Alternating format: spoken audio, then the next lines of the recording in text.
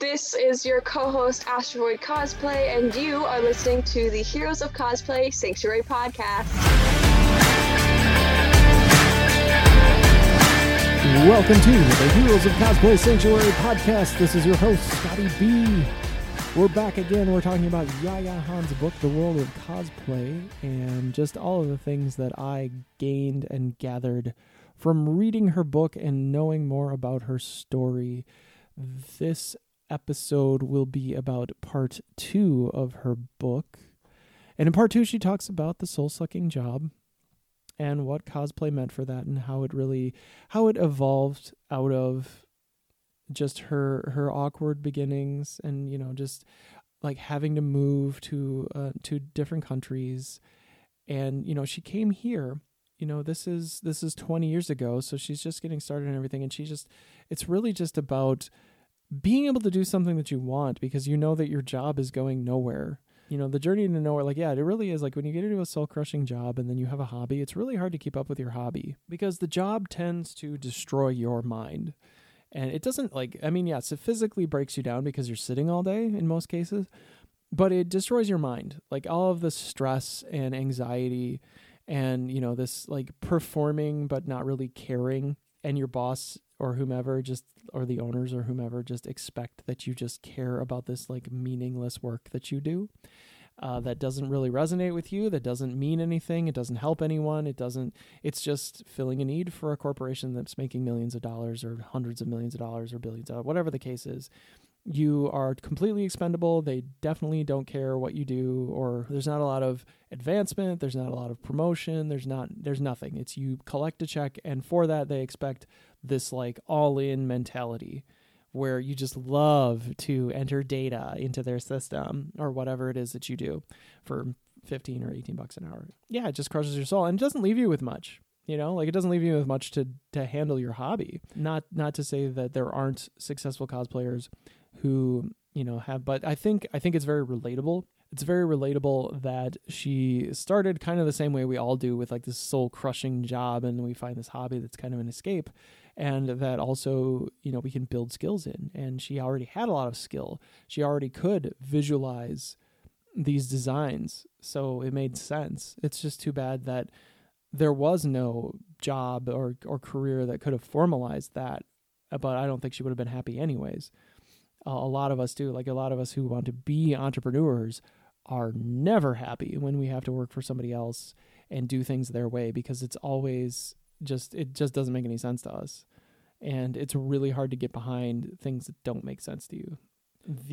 She talks about in this section of the book her first cosplay and the landscape for cosplay and how it's changed in the 21st century. And I kind of touched on a little bit of that. Like I have my own spin on pop cosplay, big business, and social media, and how it has really altered our perception of cosplay. Like I don't even remember 2 years ago, and you know, I'm maybe just because I'm naive, but even 2 years ago, I do not remember all of the endorsements and all of the big businesses being so into, you know, medium-sized or smaller accounts and doing all of this. You know, when you get into that 50,000 plus range, it seems like that's kind of influencer level on Instagram. And that's when these companies are reaching out to people and giving them stuff and telling them to promote movies over and over and over again. And I just wasn't seeing that before. Maybe it was happening, but it seems like it's really accelerated. And then it's like thing after thing after thing after thing. And of course the influencers are going for that because I think we discussed before, 308 posts equals $100,000. So if you can keep getting the endorsements and you can keep snowballing, you can keep getting bigger, you can keep getting more recognized, you can keep getting you can keep getting called out by the movie industry, this is the momentum that you build. And, you know, if you want to be that kind of cosplay entertainer, she does talk about like different kinds of cosplayers in the end of the book. But she goes through her whole journey in this section and talks about how she got started. I've kind of mentioned that already. And really all the ups and downs, you know, that she was doing all of this stuff on the side and she was really just killing herself. Going through this whole process and going to the cons almost any weekend she could, and whenever she had any money, she would drive to these cons. She would spend all this energy and all of her weekends, and like she would be like calling in sick to work and stuff, and like trying to balance out everything. and try and make room for her hobby because she absolutely just hated her job. In the little tips and hints section, the thing that she talks about there's like a brief history of cosplay, which I thought was just brilliant. Just to be able to give you like a little bit of background and just how far back all of this goes. Like it goes back a pretty far way. Like you didn't think that it did, but it does. Like cosplay started a long, long time ago, and costume design and everything, and just how it's evolved over time.